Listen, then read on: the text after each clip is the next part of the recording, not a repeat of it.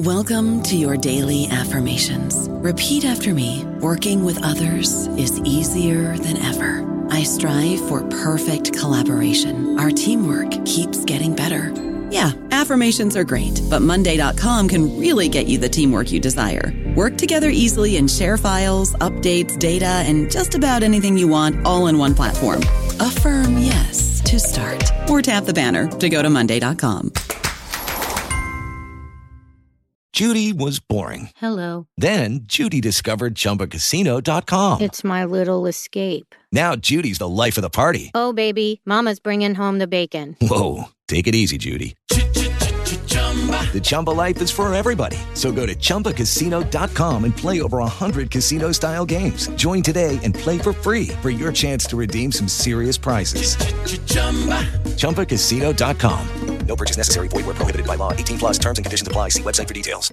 Hello, everybody. This is Marshall Poe. I'm the editor of the New Books Network, and I'd like to tell you that we have a new and improved website. It has 2 new features that we think you'll love. One of them is a vastly improved search engine, so that when you type in keywords, you'll get a bunch of episodes really quick. The other is the ability to create a listener account. And in that listener account, you can save episodes for later listening. So you can create a kind of listening list. We think these features are neat and we think you'll enjoy them. Please visit the site today.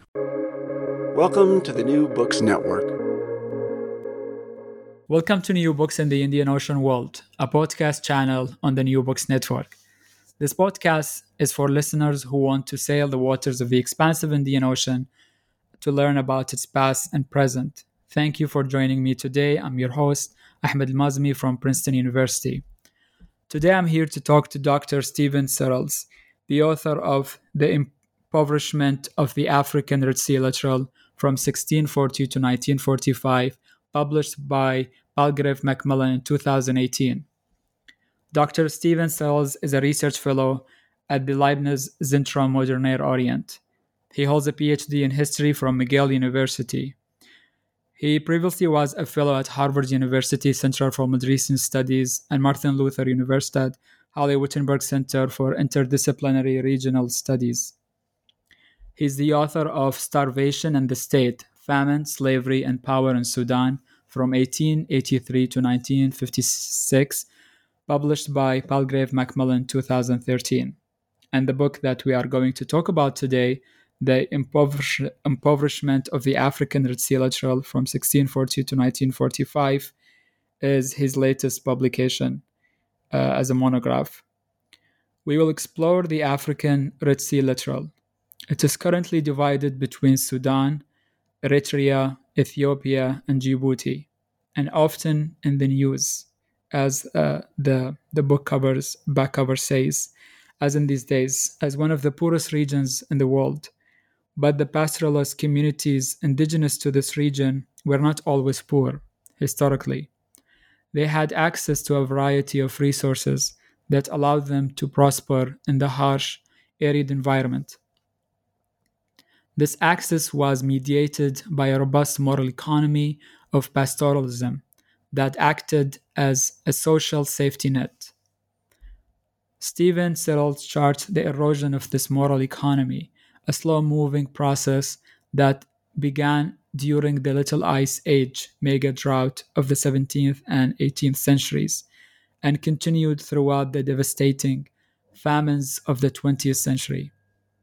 By examining mass sedentarization after the Second World War as merely that the latest manifestation of an intergenerational environmental and economic crisis, this book offers an innovative lens for understanding poverty in northeastern Africa within the Indian Ocean world. Welcome, Stephen, to New Books of the Indian Ocean World. Thank you. I'm very happy to be here today. We are glad to have you. We start by learning about the author. So can you start us off by saying a few words about yourself, where you grew up, where you went to school, how you became interested in the Red Sea and the African littoral of the Red Sea, and if you had any influential mentors you would like to mention? Sure. I was born in New York, and I have a kind of very roundabout course towards studying this part of the world. Before studying history, I went to university to study chemical engineering, and then I went to university to study fine art and then history. And when I started my master's in history, I was interested in the history of cities, something that developed while I was a art student. Was interested in the history of cities, urban culture, the built urban environment, and this led to my master's thesis, which is about the building of the city of Khartoum, which was planned from nothing by the British in the first decade of the 20th century as a model healthy city for white people to live in Africa, which I found very interesting. The guy who designed the city also went on to design the first modern plan for Jerusalem and also the redesign of Alexandria in the 1920s. And that got me interested in Sudan and the history of Sudan. And my PhD work began as a kind of broader contextualization of that project, and then led to really examining the history of famine in Sudan. And as I was writing my dissertation, which became my first book, I really came to understand famine as a special case of poverty, that it really is a kind of poverty, an extreme example of it. And that led me to think about poverty as a kind of broader topic. And often we don't talk specifically about poverty or impoverishment enough. As historians, it's somehow we talk around the edges of poverty, and I try to work on something that looked directly at poverty both as a kind of process, a historical process, and also that has real material consequences for the people who end up living in poverty. And in part, methodologically, my work is really, I'm an economic historian that grounds my work very strongly in environmental history. And in this, I owe a debt of gratitude to Dr. Gwyn Campbell, who's the head of the Indian Ocean World Center at McGill University. He was my PhD supervisor, and he was really perhaps the most influential person in terms of my own research. I began working with him as a master's student shortly after coming to history from fine arts, and it was through conversations with him and understanding the work that's going on at the Indian Ocean World Center that I really understood how to look at the impact of changes in the natural environment on human civilization. Thank you for sharing that.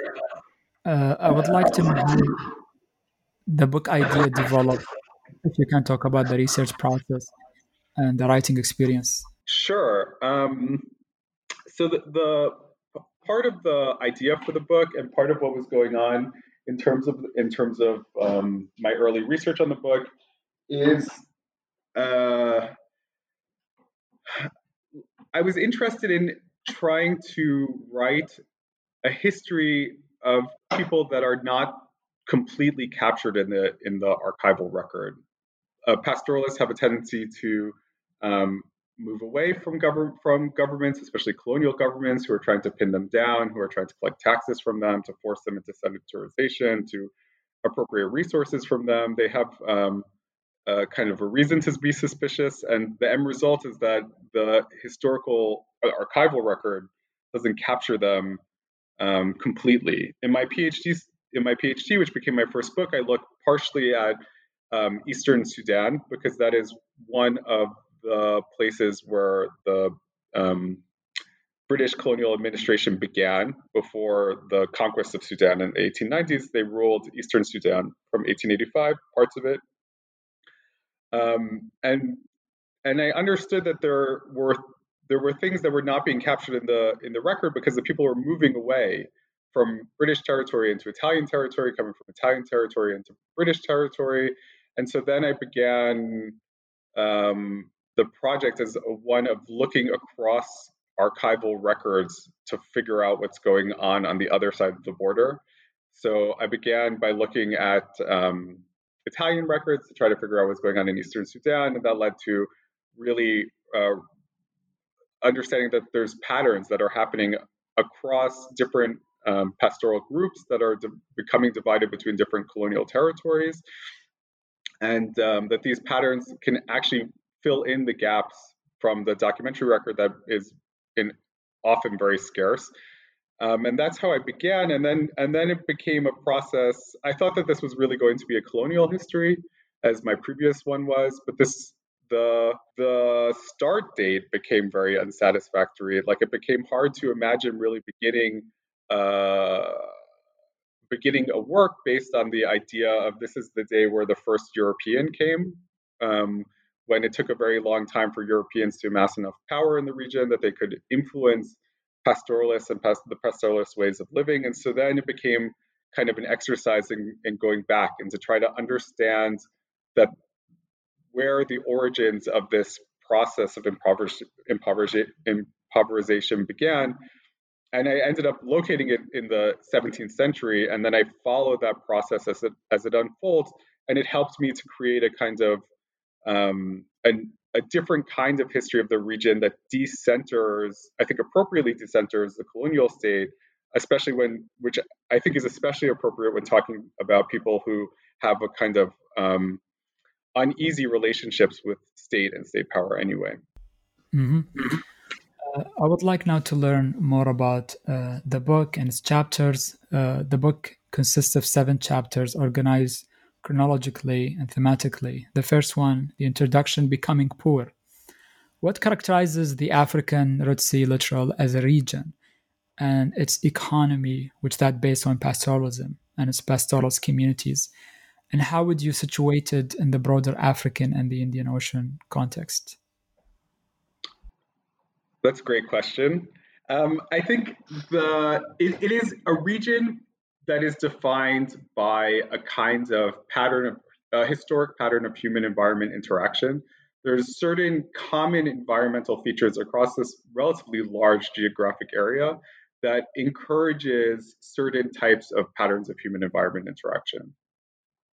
So the first most important feature is that this is an arid or semi-arid region in which rain-fed agriculture is not possible. But it is a region where also there are multiple different seasons of different pastures. So there's often a lowland pasture season and an upland pasture season, because this region is the region that is between the sea and either the Nile, in the case of Sudan, or the sea and the Ethiopian plateau. And so pastoralists move up and down from the plateaus in chasing pastures. And then also the region, because of its proximity to the Ethiopian plateau, it also has access to these, it's not access to, it is bisected by these torrential rivers that flow only when there is rain in the highlands. And this allows for a certain kind of safety and security in terms of pastoralists, because if pastures fail, either the lowland or middle plateau pastures fail, then they're able to take their animals into these torrential rivers.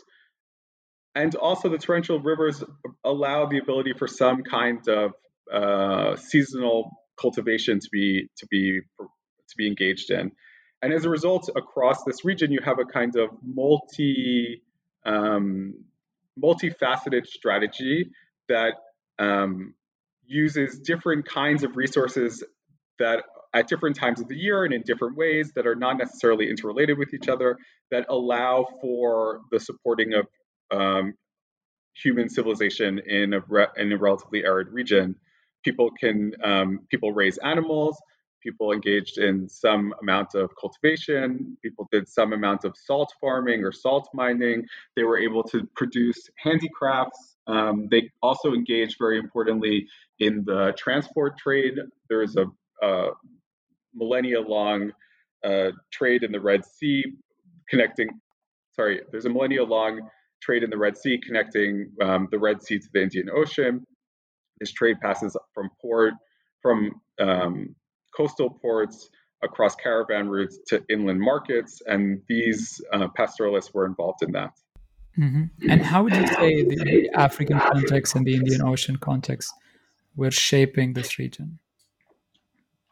So I think of this region as very much embedded within the Indian Ocean and the Indian Ocean world, and I think it's very important to think of this region within the Indian Ocean world. It actually creates the parameters of kind of the broader Red Sea space. Like I typically we conventionally we assume this part of the world to be part of the Horn of Africa and to have a kind of terrestrial understanding of its relationships, internal relationships, and then the relationships to neighboring populations. But actually, it's better to think of the connection as across the sea and to the Indian Ocean.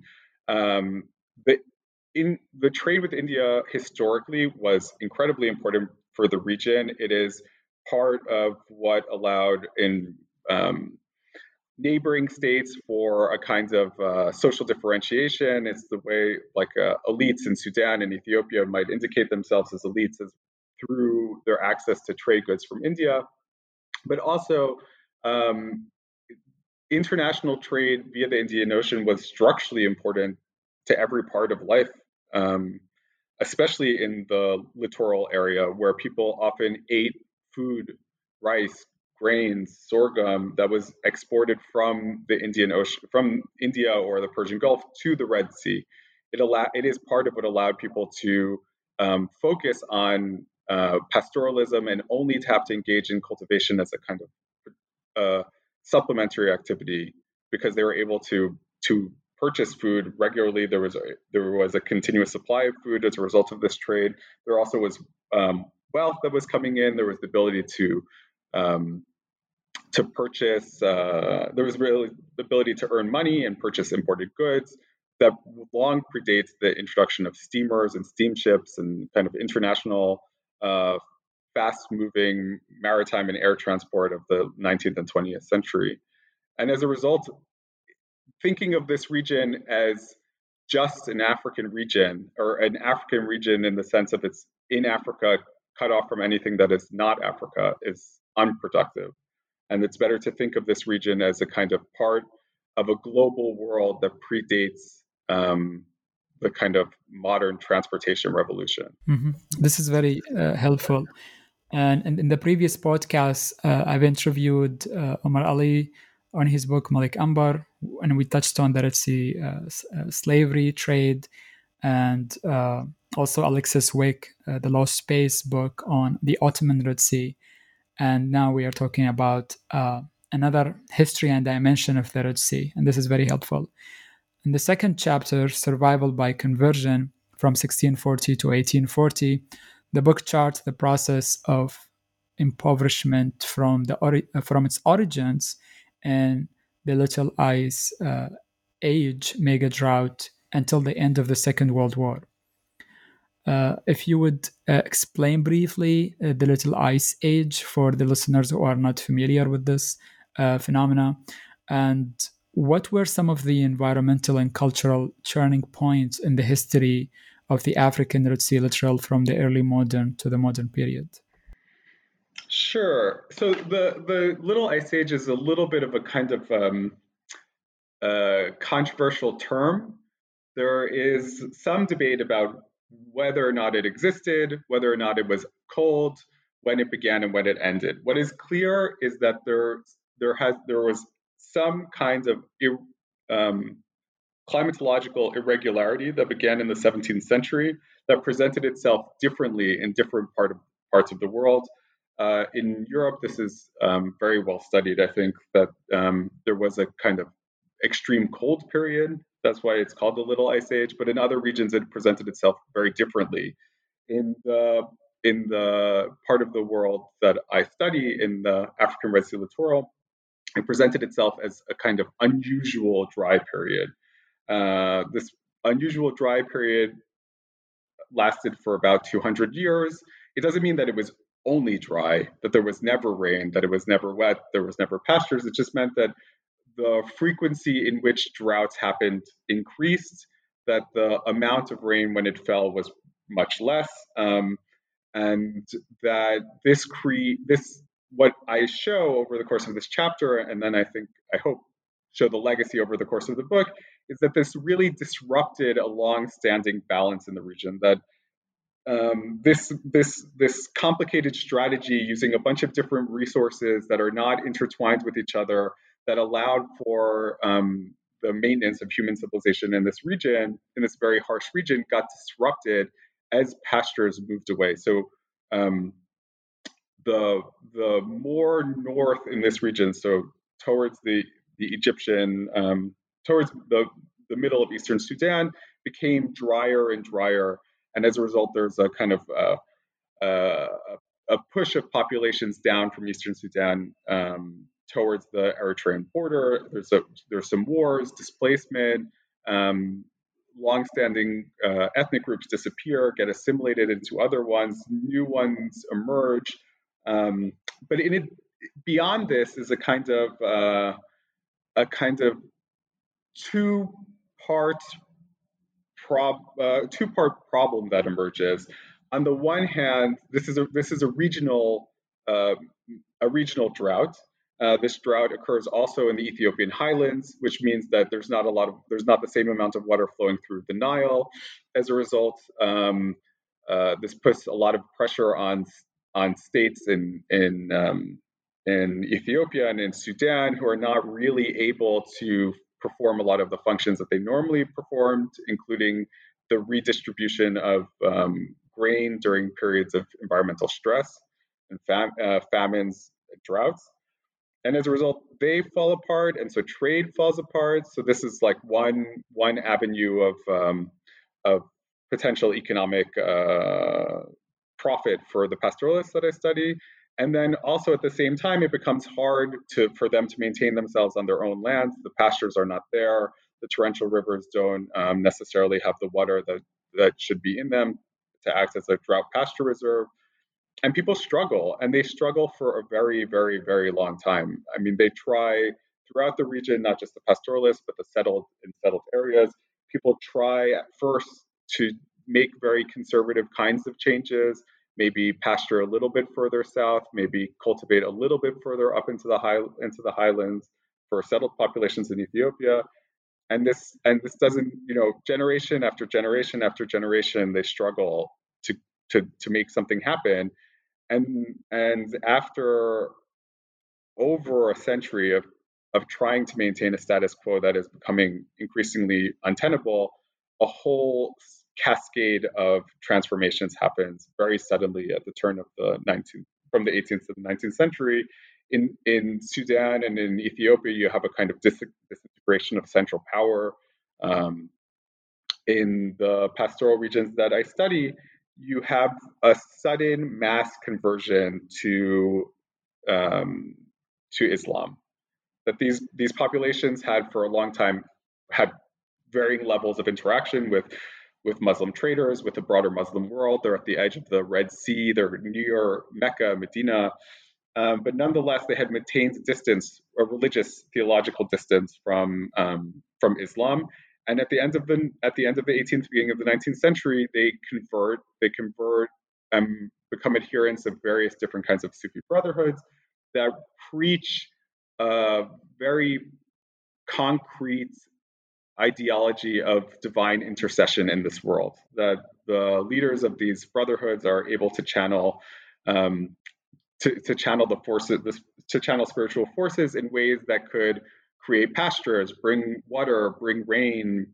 And as a result, this I argue in the book is part of the appeal. It's why this becomes a viable strategy for coping with an environment that is no longer copable, that people are no longer capable of coping with.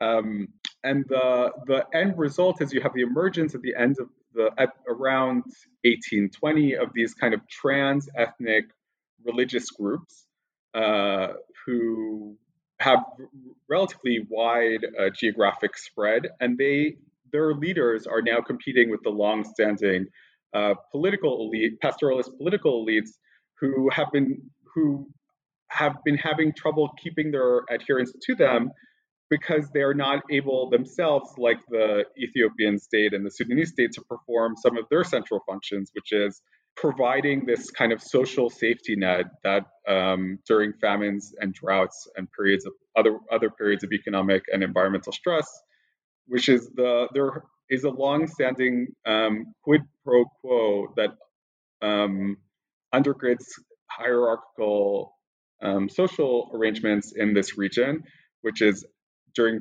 times of plenty, men and women are expected to provide more than their share to elites, and in return, during times of dearth, these elites are expected to provide back.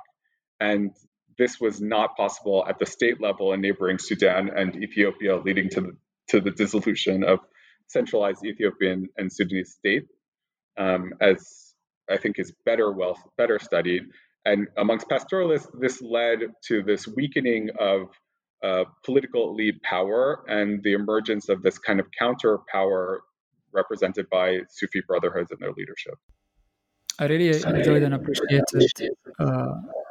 this chapter in which you sketch 2 centuries. And this is really admirable, trying to bring together environmental relationships and also cultural structures, becoming increasingly intertwined during this period. And the third chapter, Divided and Conquered from 1840 to 1883, you zoom in to look at the winners and the losers in the aftermath of the mega drought after the return of wetter conditions in 1840. What are the major developments that you observed during these 4 decades? Sure. The part of what I tried to do in this chapter is to understand, to contextualize and to understand what happened, the rise of Egypt as a Red Sea power in general, and then also very specifically as the colonial ruler over these pastoralist groups. Unlike though Egypt is equally dependent on the same climatological patterns as neighboring Sudan and Ethiopia, in the sense that they're all dependent on rainfall patterns in the Ethiopian plateau, because that is what controls the Nile flood. Egypt emerges during the mega drought as actually stronger than it had been prior.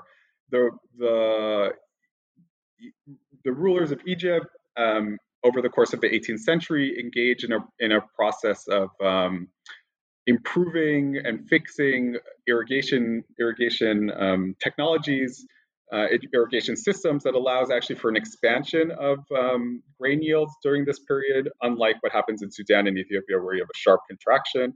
These excess grain yields that the state is able to command allows for the expansion of the state, the expansion of the army, and this new Egyptian might is flexed at the beginning of the 20th century at the beginning of the 19th century by Muhammad Ali, where he goes to conquers the Hijaz, the Eastern Mediterranean, Sudan, and eventually this area that I study. So that's one part of what happens. So there's this rise of Egypt that is caused in part by an ability to do hydrological management at a time when everyone else is unable to do so.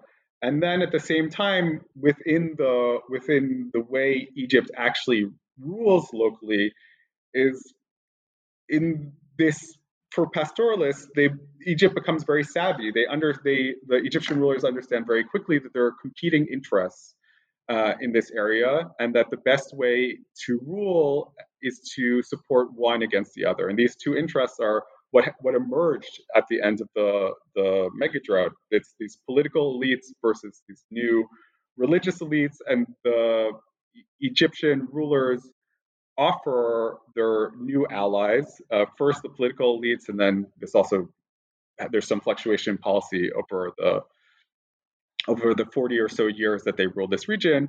First, the political elites, they offer them money, and they offer them, in some cases, arms, and they offer them control against these new theocratic leaders. They disrecognize the theocratic leaders as being representatives of the people. And in so doing, they allow these political, and the deal, the quid pro quo that is there is that these political leaders, in exchange for the backing of the Egyptian colonial state, they now need to turn against their own population and turn over tax money at very high rates, at kind of in an exploitative way, to the Egyptian colonial state. And this is really the end of this social safety net that I described earlier, where no longer do political elites, and then eventually when some of the new theological elites get brought into the state, that they don't need to have the buy-in of their population in order to maintain power. What they need is a relationship to an external source in order to do so. And the competition becomes for this: who can have access to this external source, instead of the competition that was emerging at the beginning of the 19th century, which is who would be able to command alliance of the local population. And as a result, this system of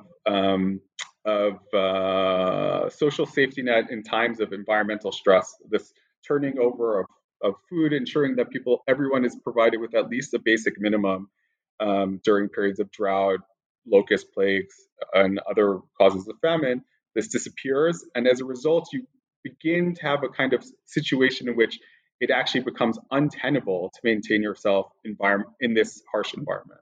I don't know about you, but I'm very busy and I don't have a lot of time to cook. That's why I subscribe to Factor. Eating better is easy with Factor's delicious, ready-to-eat meals. Every fresh, never frozen meal is chef-crafted, dietitian approved, and ready to go in just 2 minutes. You'll have over 35 different options to choose from every week, including Calorie Smart, Protein Plus, and Keto. These are 2-minute meals. Factor meals are ready to eat and heat, so there's no prepping, cooking, or cleanup needed.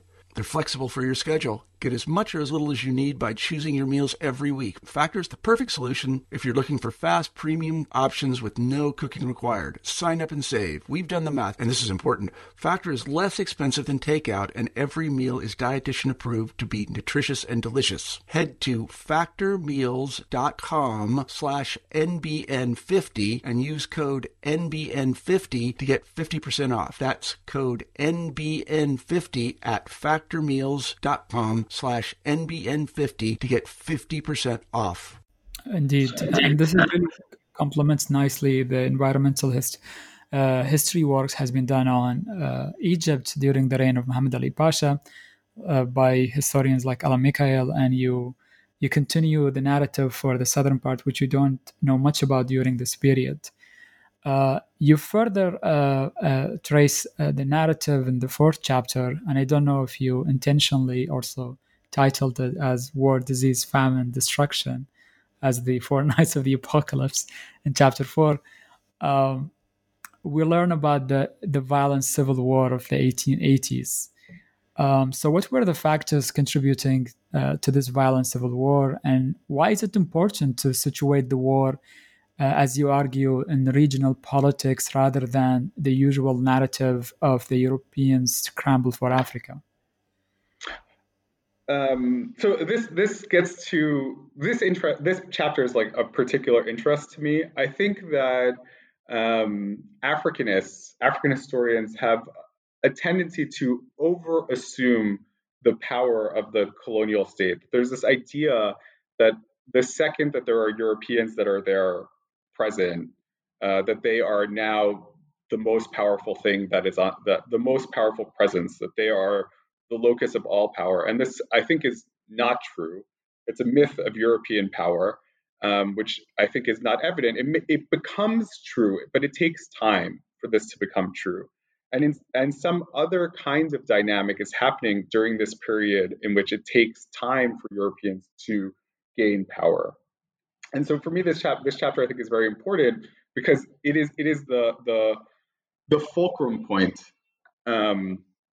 where suddenly Europeans come, they become interested. There's a little bit of interest in the 1860s, but really in the 1880s, there's suddenly a strong interest from British, French, and Italian imperial planners in the Red Sea, especially in this part of the Red Sea.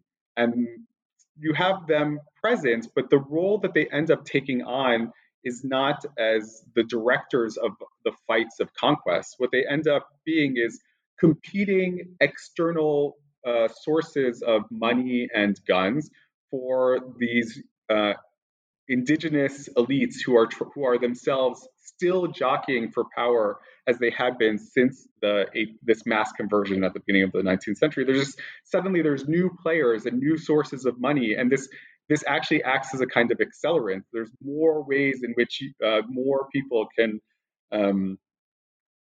get the guns and the money and the food necessary to field an armed force.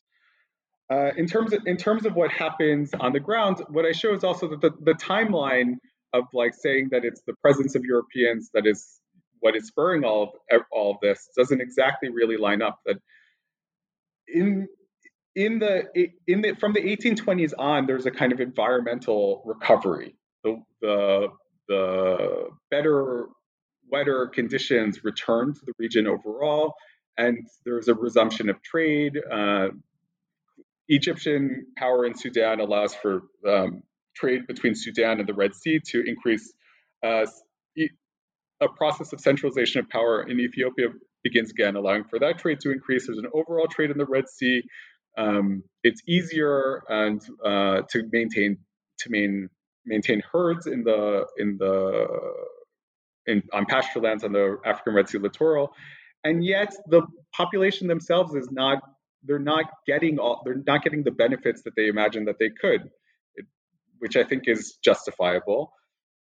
And as a result, they chafe at the structures that are there, and they have different interpretations. Different groups of people have different interpretations about who is to blame for the fact that there is an economic recovery, but at the same time that people are still struggling. And in Central Sudan begins the Mahdist Rebellion, which is something that I deal with in my first book, which is a theologically driven anti-colonial struggle against Egyptians and then against the British, and that leads to the emergence of a theocratic state in Central Sudan. This rebellion there inspires other people to elsewhere, including the pastoralists that I study, to themselves rebel. And it's a misunderstanding of the dynamics to say that they just become adherents of this theocratic movement in Central Sudan. This is not what happens. It becomes part of the things that are possible that you can do, rebelling, taking up arms against the Egyptian state, against who you think might be their allies, against other groups that you think may have benefited against your own during the previous 200 years. They take them up inspired by the Mahdist Rebellion, some of them, but not all of them. Some of them take up arms also claiming support from the new European powers that are there, but they're not for European colonialism. Their expectation, it's very clear from how the leaders of these various armed militias act and what they say they want, is a kind of independence. And the end result is a tragedy. Their fighting becomes deadlier and deadlier as more and more modern arms and ammunitions are introduced into the region. And ultimately, in the midst of all of this, which is something I address, I think, maybe more in the next chapter, rinderpest is introduced into the region. Rinderpest is a cattle disease that kills 90% of cattle in virgin populations. It was unknown to Africa prior to the end of the 19th century. Probably sometime around 1887, it was imported via the Eritrean port of Massawa. It passed along trade routes to Ethiopia and then South Sudan, then spread throughout the region, and then across the African continent, reaching South Africa in 1896. And with this, 90% of the cattle died. And in Ethiopia, in the Red Sea area, cattle are incredibly important. One, they are a store of wealth. It's what you do with it's where the money is. You put the money in herds in cattle. Cattle herds provide a kind of interest in the form of new animals through natural birth. It's also part of what solidifies social relationships, the lending of cattle across different segments of society, the paying of cattle and bride wealth, and also it's an important productive resource. It's what drives the irrigation water wheels in Sudan. It's what drives the plows in the Ethiopian highlands. And then when they die, all the money is gone, and all of the agricultural labor in these two key important parts are gone, and food cannot be grown.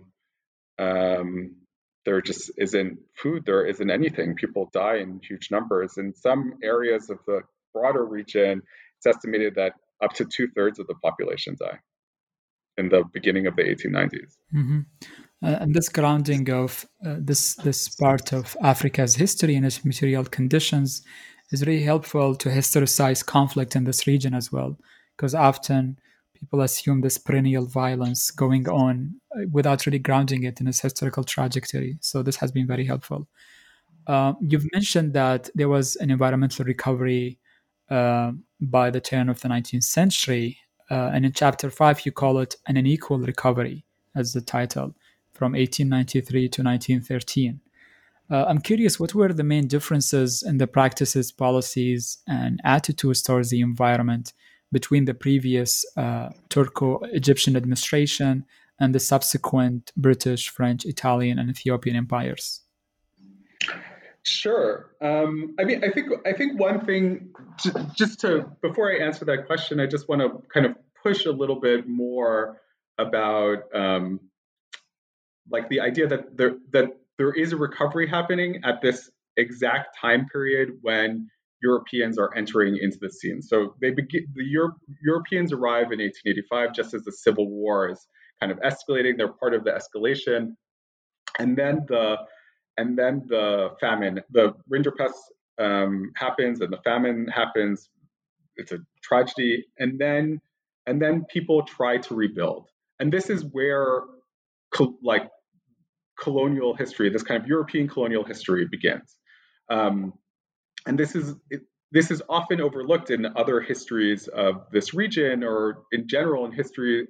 African history has this very strong periodization that begins the colonial period at exactly when Europeans arrive. And as a result, often this is missed, that there was something and then there was something else is missed. And so for the people that are living through this, for the pastoralists in particular that I study, they are trying to figure out a new way to live. There are not enough people. They do not have cattle. They cannot maintain themselves as they had previous to the Civil War, and they need to find something to do. And there is a plan that seems to emerge, a kind of grassroots plan that emerges around a shift towards sheep and goats. They survive. Sheep and goats were not affected by this rinderpest plague. They survive. There seems to be some kind of new sheep sharing arrangements that are happening, communities emerging around this. And this is happening kind of a little bit outside of the frame of view of the Europeans. They don't really understand what is happening. What the Europeans who want to establish themselves as powers in the region, what they want to see is tribes organized by chiefs around chiefs. These chiefs with different various kinds of local titles, but chiefs, that they are the locus of power, they are the locus of control, and it's important to win them over. In part, this is a kind of like historical imagination of what Africa is like. This is what Europeans imagine Africa should be. And in part, it is also what they think Egypt had done there. Like the French, the British, and the Italians, they recognize that this region is not terra nullius. They think of it as having been an Egyptian colony, and that Egypt had a set of protocols, and they follow them, at least initially. And this forms the initial template. So they, again, They look for chiefs. They give them salaries. They expect them to turn over taxes. They're not interested in whether or not these chiefs can win the support of their local of their subaltern population. They think of themselves as being the support. The state is the support for the chiefs, and the chief's job is to act as this agent of the chief and turn over taxes. Often, that's the main thing that they want, and keep the population quiet. And in some ways, this continues and exacerbates something that is happening under the Egyptians, which is this erosion of a kind of moral economy. So, as I said earlier, in Egypt, this moral economy in which local elites are expected to provide, especially in periods of environmental and economic stress, for those that are suffering. The Egyptian colonial state erodes that, and when Europeans come in, it becomes impossible to reconstruct that.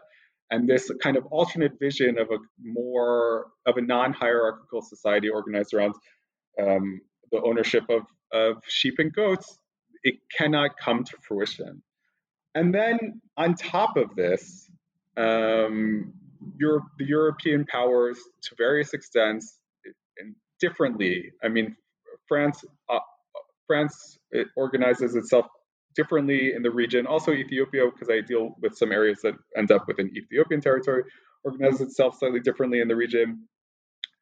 But the European imperial powers have this idea that the natural resources of the colony are by default the state's. They do not belong by default to the community, that they are vested within the state. Even if there are community level rights, they are rights that are vested in the state, that the state manages for the community. And you see a kind of willingness to progressively take over various resources that had been important to pastoralist groups in order to maintain themselves, right? Pastoralists don't need just pastures because they don't just own herds. They need access to rivers. They need, in some cases, access to salt deposits, various other things. They need access to trade routes, and these all become vested within the state. And as a result, one by one, as the colonial state emerges, slowly, progressively over decades, these resources are taken away, and it becomes harder and harder for pastoralists to maintain themselves. Mm-hmm. And despite strategies and changes, you argue in chapter 6 that the cost of living becomes unaffordable between 1913 and 1945. So what do you mean by structural poverty? And how did it take hold among the African Red Sea littoral pastoralists during the interwar period? Sure. So I think one way to think about this is how is it that we define poverty? I think that there's a kind of conventional idea that poverty is a kind of absolute state. It's that you are you do not have enough, absolutely. But thinking of it this way, as it's just like a non-fluctuating state, misunderstands actually the kind of context of poverty. That actually we live in a world that is full of change, and we need to be able, in order to be not poor, you need to be not poor in every one of the normal set of conditions that are possible. So, with the example of the African Red Sea littoral, it is normal in this region for there to be droughts. Even setting aside the mega drought, this 200-year period where droughts became more frequent, what would normally happen in this region, also in the Red Sea in general, is a drought 1 out of every 3 years, with maybe some good rains in between. They're allowed to be a kind of it was easy to overcome the drought because people understood that it would be coming, that it was there, and they needed to plan for it. They needed to be able to be fine in not just the good periods. not just the okay periods, but also in the bad periods that they can expect. And this is part of why they had built this elaborate moral economy and this strategy of using different kinds of resources in different ways that are independent from each other.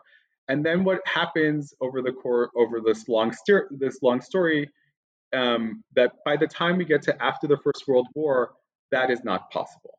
What happens is that under okay conditions, under very good conditions, pastoralists were able to continue to survive in their pastures, in their normal, in the way in which they wanted to continue to survive.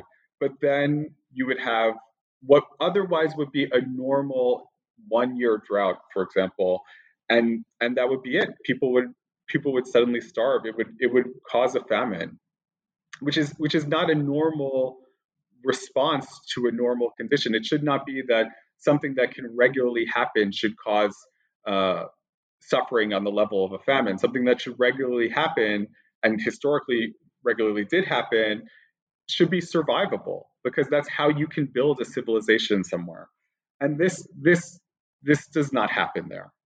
It becomes impossible. You have this repeatedly in different parts of the region at different times over the period after the First World War, that what otherwise would be a normal famine would lead to catastrophe. And here, what the response becomes a forced move away. I mean, it's not forced in the sense that the state doesn't make them make this choice, but they do not really have a choice. These pastoralists can either stay in their pastures and try and likely suffer from either chronic malnutrition or from famine, or they can give up partially or completely and move to cities. And you have, beginning in this interwar period and then accelerating really after the Second World War, you have a migration to cities and the emergence of the kinds of pastoralists that have no herds.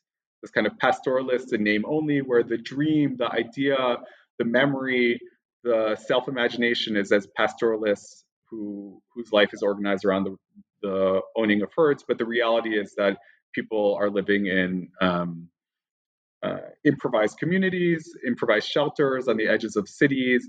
They're poor, and they have no hope of ever being able to amass the amount of money to be able to invest in animals and be able to move back into pastures and onto the land. And that's what structural poverty is there, that they're stuck. They are stuck being poor in the city, and they're stuck unable to get enough resources to be able to get out of that.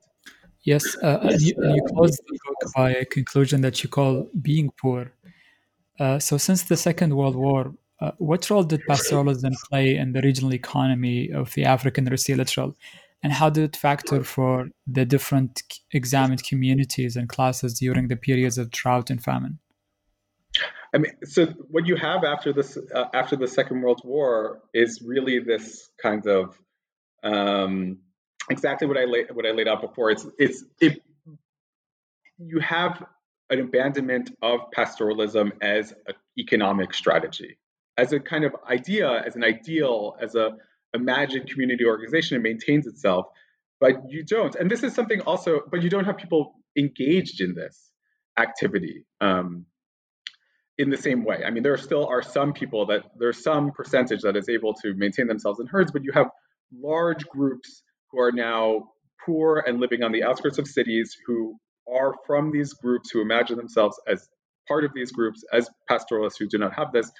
And this chapter, this conclusion in the book, I bring it back to kind of what the introduction of the book is, which is another framing of this overall story, another that frames what I'm talking about as a kind of counter narrative to a lot of prevailing scholarship.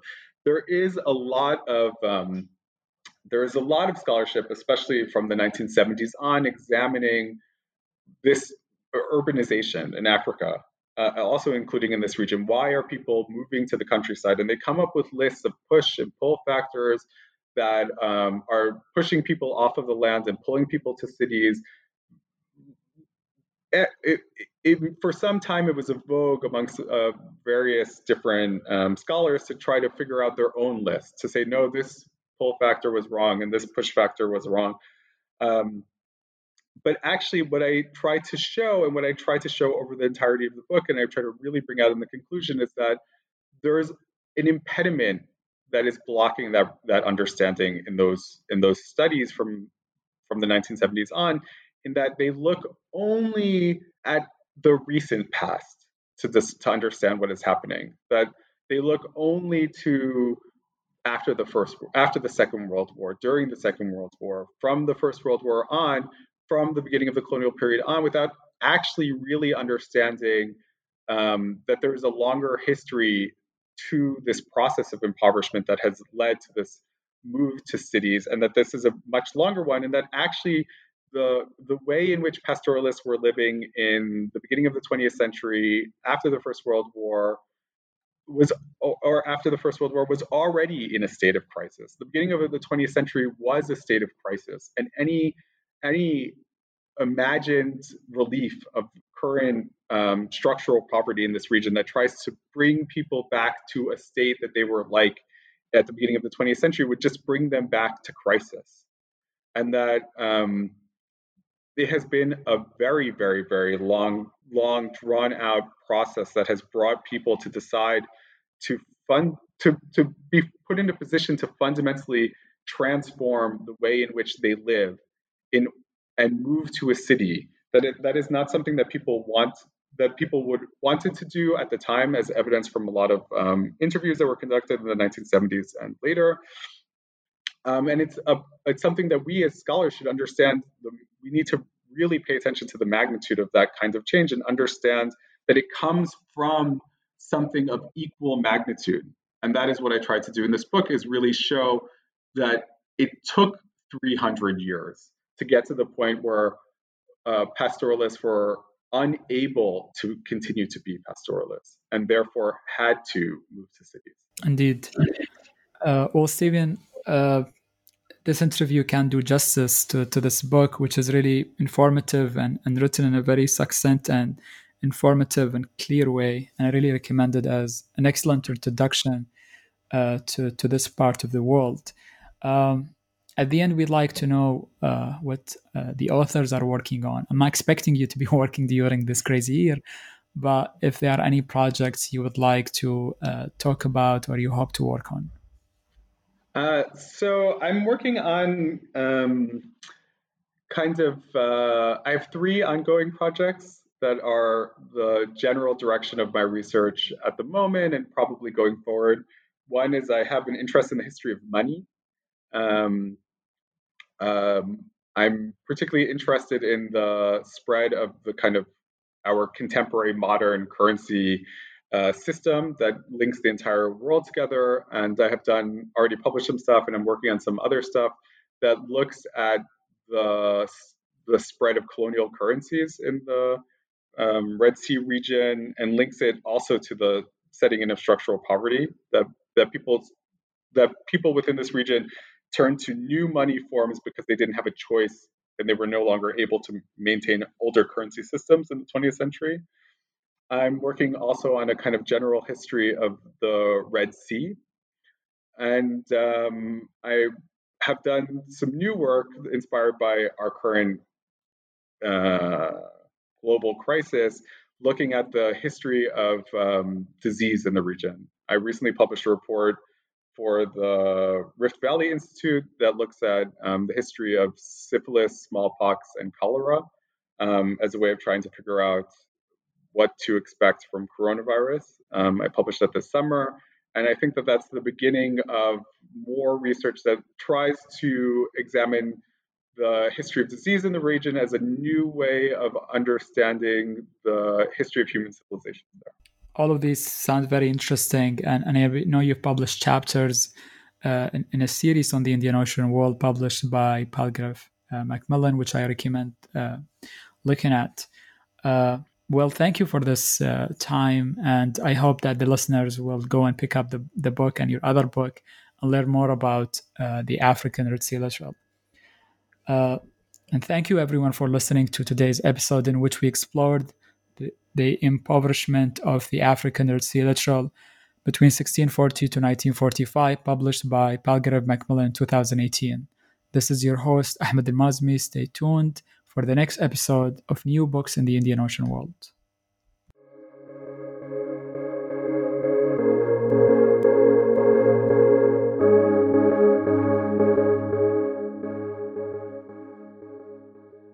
Judy was boring. Hello. Then Judy discovered ChumbaCasino.com. It's my little escape. Now Judy's the life of the party. Oh, baby, mama's bringing home the bacon. Whoa, take it easy, Judy. The Chumba life is for everybody. So go to ChumbaCasino.com and play over 100 casino-style games. Join today and play for free for your chance to redeem some serious prizes. ChumbaCasino.com. No purchase necessary. Void where prohibited by law. 18+ terms and conditions apply. See website for details.